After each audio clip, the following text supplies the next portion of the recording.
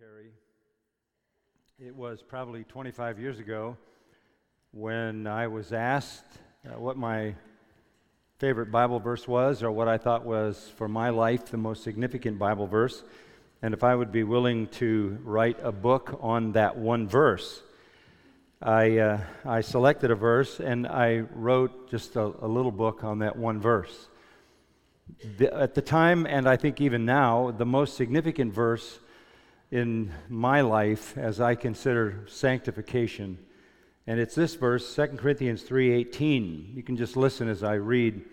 But we all, with unveiled face, beholding as in a glass the glory of the Lord, are being transformed into the same image from glory to glory, just as from the Lord the Spirit. That sums up sanctification. As we, with the veil taken away, the veil was on in the Old Covenant, with the veil taken away, we now behold, as in a glass, the glory of the Lord. And that is looking at the Word of God. That is the clear revelation of the glory of the Lord. And as we behold His glory in His Word, we are being transformed into that same image from one level of glory to the next, to the next, to the next. And that is the work of the Holy Spirit. The Holy Spirit works to sanctify us, and He works to sanctify us through our vision of Christ, through our focus on the Lord Jesus Christ. You could simplify the Christian life by saying it's just a Christ-centered life. It's a life completely preoccupied with and focused on the person of Jesus Christ. There's a lot in Christianity, a lot in evangelical Christianity that turns our focus back on us. But a godly life is a Christ-focused life, consumed with the person of Jesus Christ, and very little interest in our own selves, except that in gazing on Christ, the Spirit changes us into His image from one level of glory to the next, to the next. That's progressive sanctification. So, during these messages this week, I want to help you focus on Christ, maybe in ways you haven't done that before. And we sung about our Lord, we sung about His death, sung about His cross, the significance of the salvation He provided for us there. I want to approach that perhaps in a little different way. I want to talk about the cross without talking about the cross from our perspective, or even from the texts of Scripture that define it. I want to talk about the cross from the vantage point of our Lord in the Garden of Gethsemane. In Matthew chapter 20, verses 17 and 19, Jesus was about to go to Jerusalem, and He took the 12 disciples aside by themselves on the way, and as they were approaching Jerusalem for the last time, where He would give His life, He said, "Behold, we are going up to Jerusalem, and the Son of Man will be delivered to the chief priests and scribes, and they will condemn Him to death, and hand Him over to the Gentiles to mock and scourge and crucify Him, and on the third day He will be raised up." The Lord was well aware of what was coming in the crucifixion. He was omniscient. He understood everything that was going to happen to Him. A lot of it had been laid out in Old Testament prophecies, and He had even declared specifics, such as the things that He quotes there in Matthew 20. He knew what was coming. He knew every detail of what was coming with His omniscience. And so there's a sense in which He had endured the agonies before the agonies ever even arrived, and perhaps endured them on a daily basis, if not even more often than that. But as He drew near to the cross, as He became closer and closer to the horrors of that event, it was really not the physical elements of it that were most distressing to Him. The betrayal by Judas, that's a horror. To be betrayed in the house of your friends, to be kissed by a disciple, a kiss of betrayal. The false arrest, the corrupt judges, the illegal trial, the false witnesses, the scourging, the spitting, the hitting, the slapping, the mocking, the carrying of the cross, the pounding of the nails into His hands, the pounding of the nails into His feet, the crushing of a crown of a crown of thorns on his head. The actual crucifixion when he was dropped into a socket which ripped and tore his flesh, and then he had to push himself up on the wounds in his feet in order to breathe. That was not on his mind. As horrific as those things were, those were not on his mind. And we know what was on his mind from one place in Scripture, and that is the Garden of Gethsemane. Now, before you rush to a portion of Scripture, our Lord's prayer in the garden as he anticipates the cross is in Matthew, Mark, Luke, and John. So I've taken those four Gospels and I've blended them together to give one narrative, and I'll read you the narrative of what our Lord was thinking in the garden the night before his crucifixion. Listen carefully. Then Jesus came with them to a place called Gethsemane, and there was a garden which he and his disciples entered. And he said to his disciples, "Sit here while I go and pray over there." And he took with him Peter and the two sons of Zebedee, James and John, and he began to be sorrowful and deeply distressed. And then he said to them, "My soul is exceedingly sorrowful, even to death. Stay here and watch with me. Pray that you may not enter into temptation." He went a little farther, being withdrawn from them about a stone's throw, and he knelt down on the ground and fell on his face and prayed, if it were possible, that the hour might pass from him. And he said, "Abba, Father, all things are possible for you. If it is your will, take this cup away from me. Nevertheless, not my will, but yours be done." Then an angel appeared to him from heaven, strengthening him. And being in agony, he prayed more earnestly. Then his sweat became like great drops of blood falling to the ground. When he rose up from prayer and had come to his disciples, he found them sleeping from sorrow. Then he said to Peter, "What, Simon, are you sleeping? Could you not watch with me 1 hour? Why do you sleep? Rise, watch and pray, lest you enter into temptation. The spirit indeed is willing, but the flesh is weak." Again, a second time he went and prayed and spoke the same words, saying, "Oh, Father, if this cup cannot pass away from me unless I drink it, your will be done." And when he returned, he found them asleep again, for their eyes were heavy, and they did not know what to answer him. So he left them, went away again, and prayed the third time, saying the same words. Then he came to his disciples the third time and said to them, "Are you still sleeping and resting? It is enough. Behold, the hour is at hand, and the Son of Man is being betrayed into the hands of sinners. Rise, let us be going. See, my betrayer is at hand." And so the scene in the garden ended. Not a word about spitting, mocking. Not a word about physical suffering. Not a word about nails, thorns, lashings. Not a word. That's not on his mind. That's not what preoccupied him. That tends to be what preoccupies us as we think about the crucifixion. That was not on his mind at all.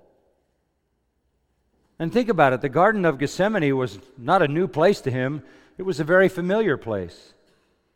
A place for him of rest, a place for him of quiet, a place where he could retreat from the crowds, a place of solitude, often a place of prayer. And always when he was there, he was in communion with his Father. It was a garden of sweet fellowship. It was a garden of meditation on heavenly things. It was a garden of contemplating holy realities. It was a sweet garden of fellowship with God and sometimes with the disciples. But at this point, It is a torture chamber. With the actual exception of separation from the Father at his cross in the 3 hours of darkness, at the end of which he cried, my God, why have you forsaken me?" With the exception of those 3 hours in which he bore the punishment, the wrath of God for all the sins of all the people who would ever believe through all of human history, all gathered together and placed on him in the form of wrath in a 3-hour period. With the exception of that incomprehensible suffering, this garden experience is the most horrible experience he has ever had. It is the most awful place in Scripture. In some ways, it's more awful than Calvary, with the exception of the 3 hours of actual fury from heaven. But what is so profound about what I read you is this. The garden experience gives us our Lord's view of the cross. It gives us our Lord's view of the cross. We approach the scene necessarily with deep reverence to consider what Hugh Martin called our Lord's mysterious sorrow. Now we know from Isaiah 53:3 that he was to be a man of sorrows and acquainted with grief, and we know that that was basically a lifelong reality for him. His life was filled with sorrow and grief. But here, prior to the cross, is the pinnacle, the unparalleled pinnacle of sorrow and grief. There is actually here, in reality, a war raging in the holy soul of the Son of God. It's a battle. It's a battle with the wrath of God headed straight toward him. He wasn't thinking about the physical suffering. He was thinking about the fury of his Father. Sadly, he had always been a man of sorrows. He'd always been acquainted with grief. But we don't see that very often in his life. In fact, it's pretty rare. At the grave of Lazarus, he wept. And over the city of Jerusalem, he wept. Just brief mentions, and essentially the only times we see him weep. He doesn't share his sorrows with the disciples. He doesn't have anything to say about them. He bears his sorrows all through his life in secret. But now in the garden, he can conceal his sorrow no longer. This is more than his holy soul can contain. And so he needs, for the first time in his life, comfort from somebody else. And he takes Peter, James, and John and says, "Come and pray with me." This is profound.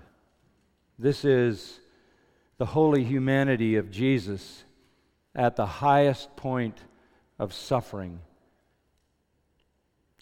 He suffers so profoundly that he doesn't want to be alone. And also, he lets us in on that suffering for the first time. He has suffered his whole life. He has suffered rejection, hatred, hostility, his whole life. But for the first time, he opens his holy soul and lets us see his greatest pain. He shares it with his disciples, and he shares it with us. His sorrow had reached the ultimate level. The cup of wrath the Father was bringing him to drink was near. This was, as Galatians 3:13 describes it, the curse of God. The curse of God was coming at him with full fury. The sword of the Lord's vengeance. Penal desertion and penal destruction from the Father was coming in a few hours. In this dark anguish, in the face of his Father's fury, we see the Son of God in deep, profound agony. But we also see his glory. And when I look at this, even having said all that, and with you this morning, I want you to see the glory in the garden. There is glory in this scene, as there always is. No matter where you gaze on Christ, you behold his glory. Even here, you see his glory. In the dark anguish, in the face of his Father's fury, his glory shines forth. While it is all darkness and ugliness, there is still the manifestation of the all-glorious Son of God. Even at his worst, even at his lowest, he is full glory on display. How do we see that glory? Let me give you several things to think about. First, we see sorrow, but we see holy sorrow. We see holy sorrow. He says, as I read you, my soul is sorrowful and deeply distressed. The sorrow of the garden is produced, as I said, not by the anticipation of the physical suffering, but by the anticipation of the spiritual suffering, the fury of God unleashed on him. It is a powerful sorrow. In fact, this sorrow, anticipating the curse of God, the wrath of God, the fury of God, literally fury meting out final judgment on incomprehensible sins committed throughout all of redemptive history. This is a sorrow that is so powerful, it is a deadly sorrow. It is enough to kill him, he says. It comes not from drinking the cup of wrath, but from anticipating it. Nothing could be more horrifying to his holy soul. My soul is exceedingly sorrowful, even to death. This is enough to kill me. He knelt on the ground, fell on his face, and prayed 3 times. If it's possible, Father, let this cup pass from me. And he said, Abba, Father, an endearing term, Papa, all things are possible for you.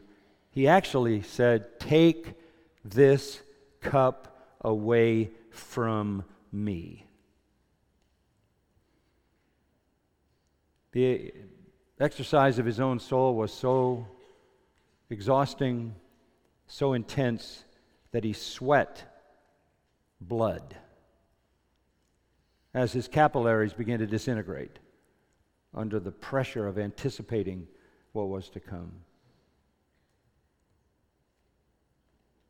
Isaiah 51 talks about a cup of God's anger. Jeremiah 25 talks about a cup of wrath, and you might not know exactly all that means until you get here, and here you see it. This is the most full cup of God's fury ever unleashed. It is not just the fury of God against a sinner or a group of sinners. It is the fury of God against all sinners whose judgment he will bear at the cross. Could he have had true sinless humanity with a body that was perfectly pure? Could he have had a sinless, reasonable soul and said, Father, Take this cup away from me 3 times? Doesn't that seem like there's something missing? Doesn't that seem like there's some unwillingness in his heart to be obedient? Isn't this a flaw in his perfection?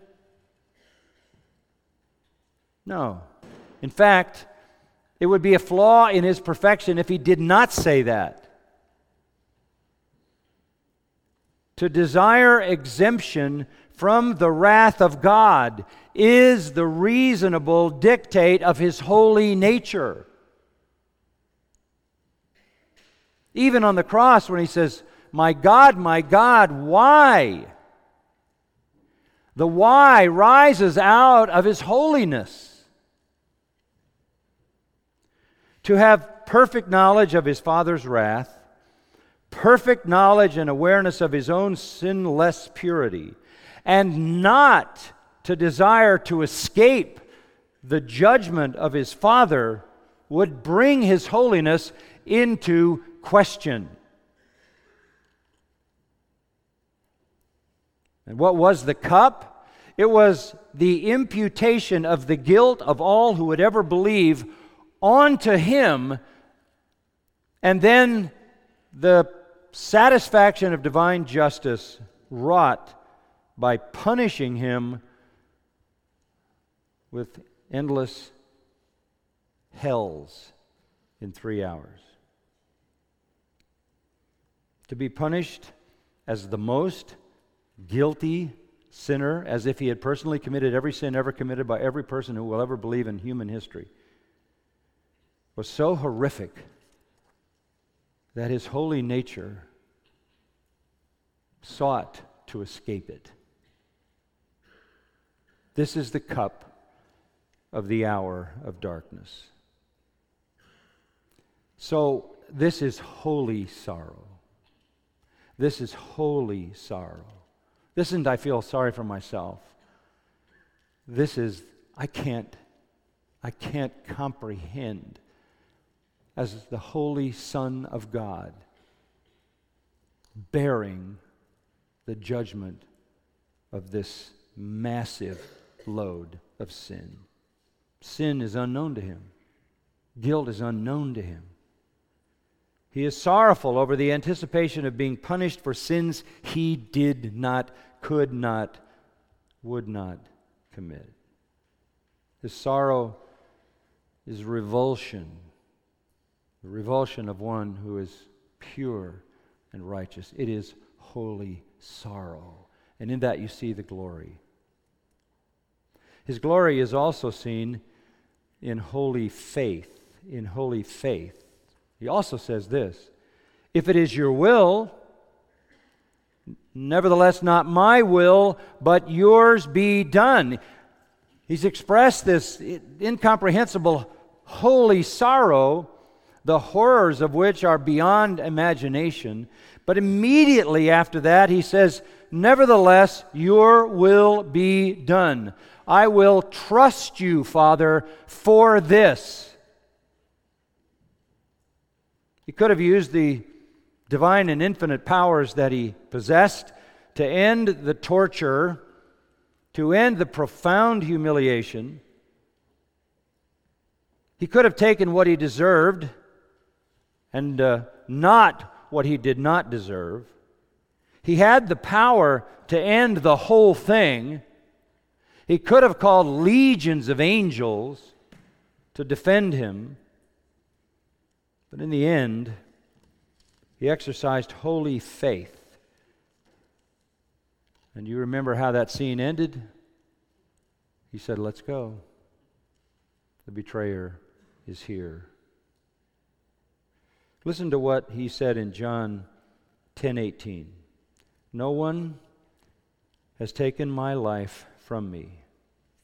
I lay it down on my own initiative. I have authority to lay it down. I have authority to take it up again." In spite of the holy sorrow, there was perfectly holy faith in the purpose of the Father to which he had originally agreed and in which he and the Father were in covenant. In the 18th chapter of John, there's another verse that speaks to this. Verse 11, Jesus said to Peter, "Put the sword into the sheath." This was at the moment of his arrest. "Put the sword into the sheath. The cup which the Father has given me, shall I not drink it?" Shall I not drink it? As horrible as his sorrow was, so glorious was his faith. In John chapter 12, verse 23, Jesus answered, "The hour has come for the Son of Man to be glorified. Truly, truly, I say to you, unless a grain of wheat falls into the earth and dies, it remains alone. But if it dies, it bears much fruit. He who loves his life loses it. He who loses or hates his life in this world will keep it to life eternal." He understood that to bring life, he had to die. His will is one with the Father. This is holy faith. When you have to trust God in the most desperate, horrific, incomprehensible moment, that is the epitome of faith. And here it's on display. Holy faith. The devil had said to him, "Look, if you're the Son of God, you don't have to suffer." In his temptation, "If you're the Son of God, turn these stones into bread. If you're the Son of God, grab the satisfaction you deserve. You shouldn't be hungry. You shouldn't be suffering. You shouldn't have to die. Bow down to me and I'll give you the kingdoms of the world. If you're the Son of God, since you're the Son of God." He dismissed Satan duly with Scripture because all his will desires is to do the Father's will, no matter what the cost. That's holy faith. All his glories, though concealed in the garden, as he humbles himself, are revealed at the same time in his holy faith. He will trust the Father. It is a garden of glory, holy sorrow, and holy faith. Thirdly, holy strength. He brought Peter, James, and John into the garden to pray with him and to pray for him. The only time in the New Testament he ever asks somebody to pray for him. He asks them to pray for him. And also to pray for themselves, so they don't fall into temptation. They didn't pray, they slept, and they fell into temptation, and they fled. He prayed 3 times, and 3 times they slept. He commanded them, "Rise, watch, and pray, lest you enter into temptation." They were indifferent. The sleep was a sign of their weakness, a sign of their weariness, a sign of their sorrow. They slept for sorrow. Whatever the reason for their sleeping, the spirit was willing, but the flesh was weak. It was a sign of their flesh. They had no strength. And what they did was sinful. It was sinful because of its indifference. It's the sin of indifference to the obligation of friendship, the obligation of sacred love to their Savior. It's the sin of fleshly indulgence, sleep. It's the sin of squandered privilege. They could have been gathered around him and praying with him and for him. It's the sin of overconfidence. You can sleep because you don't feel you need prayer. But primarily it's the sin of failing love. They had more privileges than any human beings who had ever lived. They had been given incomparable grace. And they might have thought of Psalm 116:12, What shall I do for all the Lord's benefits to me?" And if they had thought of that, maybe they would have said, the least we can do is stay awake and pray. They sleep. It is the sleep of negligence. It is the sleep of fleshly indulgence. It is the sleep of squandered privilege. It is the sleep of overconfidence. It is the sleep of lovelessness. They slept while the Lord sorrowed and struggled in prayer. But there was no weakness in his holy flesh. He was not like them. He prayed till he bled, without weakness, without sleep. Again, his spirit is willing and his flesh is strong.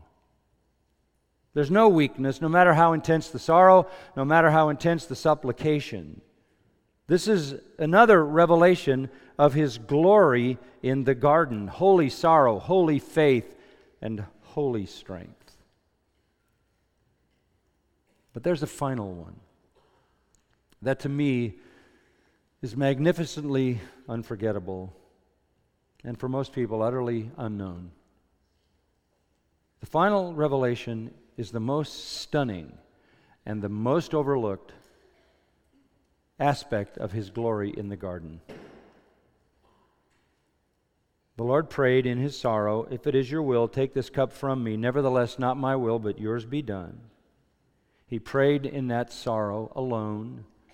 He prayed so strongly that even as his physical body began to disintegrate, his prayers continued with holy strength. Then an amazing thing happened. Scripture says an angel appeared to him from heaven, strengthening him. And then it says, and being in agony, he prayed more earnestly. How do you pray more earnestly than praying so intensely you're sweating blood? He prayed more earnestly. So intense was his praying that he began literally the bleeding. What did that angel do? That's the question. It simply says, an angel appeared to him from heaven, strengthening him, and he prayed all the more intensely, and it showed up in his physical body. What did the angel do? The angel didn't comfort him because there was no comfort to offer.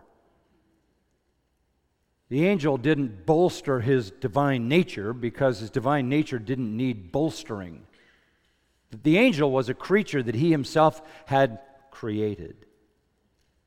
The angel didn't rescue him from wrath. The angel didn't pat him on the back and say, "It's going to be okay." He didn't offer him some simplistic measure of comfort. What did the angel do? Well, ask yourself this question. What do angels do? This was not God sending an angel to speak a few words of comfort to Jesus. This is not God sending an angel to relieve his suffering. This is not God sending an angel to rescue him as some sort of lesser arm of omnipotence. This is not God taking away any of the suffering. That's impossible. What did the angel do? Well, what do angels do? Listen to Hebrews 1:8. But of the Son he says, "Your throne, O God, is forever and ever, and the righteous scepter is the scepter of your kingdom." And he goes on to talk about the glories of the Lord Jesus Christ. And he says, "You have loved righteousness and hated lawlessness. Therefore, God, your God, has anointed you with the oil of gladness above your companions. And you, Lord, in the beginning laid the foundation of the earth, and the heavens are the work of your hands. They will perish, but you remain. They will all become old like a garment, and like a mantle you will roll them up. Like a garment they will also be changed. You are the same. Your years will not come to an end. To which of the angels has he ever said, sit at my right hand until I make your enemies a footstool for your feet? Are they not all ministering spirits sent out to render service for the sake of those who will inherit salvation? What did the angels do in the presence, and what do they do in the presence of the Son of God? Go back to verse 6. When he again brings the firstborn into the world, he says, and let all the angels of God worship him. What do angels do? They worship. Who do they worship? They worship the Lord Jesus Christ. In Revelation chapter 5, of course, you have that. Verse 11, I looked and heard the voice of many angels around the throne, living creatures, elders. The number of them was myriads of myriads and thousands of thousands. With a loud voice, all these angelic beings were saying, worthy is the Lamb that was slain to receive power and riches and wisdom and might and honor and glory and blessing. And every created thing in heaven and on earth and under the earth and on the sea and all things in them I heard saying, to him who sits on the throne and to the Lamb be blessing and honor and glory and dominion forever and ever. And the four living creatures kept saying, Amen, and the elders fell down and worshiped. What do angels do in the presence of Christ? They worship. They worship. To be clear, an angel came and worshiped Christ in the garden. In the midst of his holy sorrow, holy faith, in the midst of his suffering, an angel worshiped. It's just a magnificent scene. Though he has received the reproach of men, his nation, the hatred of sinners, he has been abused and abased in body and in soul. He is tortured in his mind by the fury of the wrath of God coming against him as a substitute for countless sinners. And at that very moment, an angel comes and does what angels do, bowed down and worshiped him in the garden. Holy worship is the fourth expression of glory. Holy worship. What was that? That was a taste of what was waiting him on the other side of the cross. When all the angels of heaven would worship him, as described in Revelation 5. Holy worship by one angel sent from heaven, from God, to remind him what was beyond the cross. Worship by that angel was a taste of the glory to come on the other side of his agony. When all the angels, 10,000 times 10,000 and thousands and thousands, will worship him as the slain Lamb. They will all and forever bow before him in an eternal posture of love, adoration, and reverence. He would die.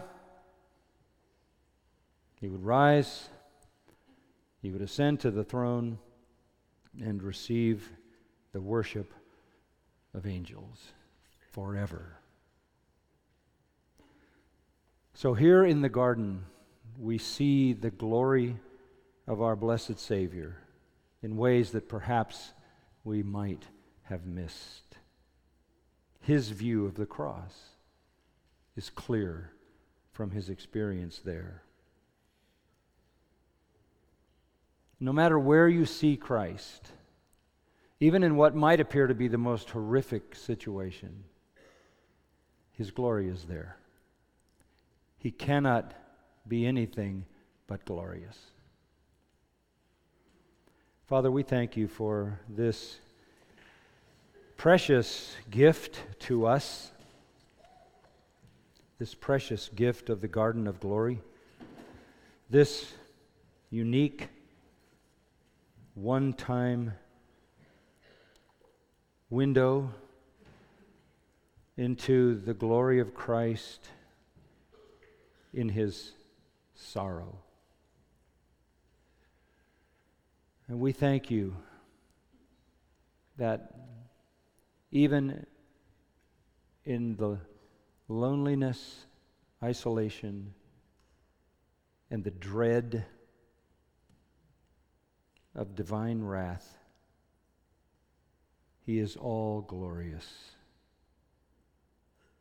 And like that angel, we come to Him in the garden, and we bow down, and we worship Him. As we see Him in His magnificence, we desire that you, blessed Holy Spirit, would conform us to His image, from one level of glory to the next. That's our prayer.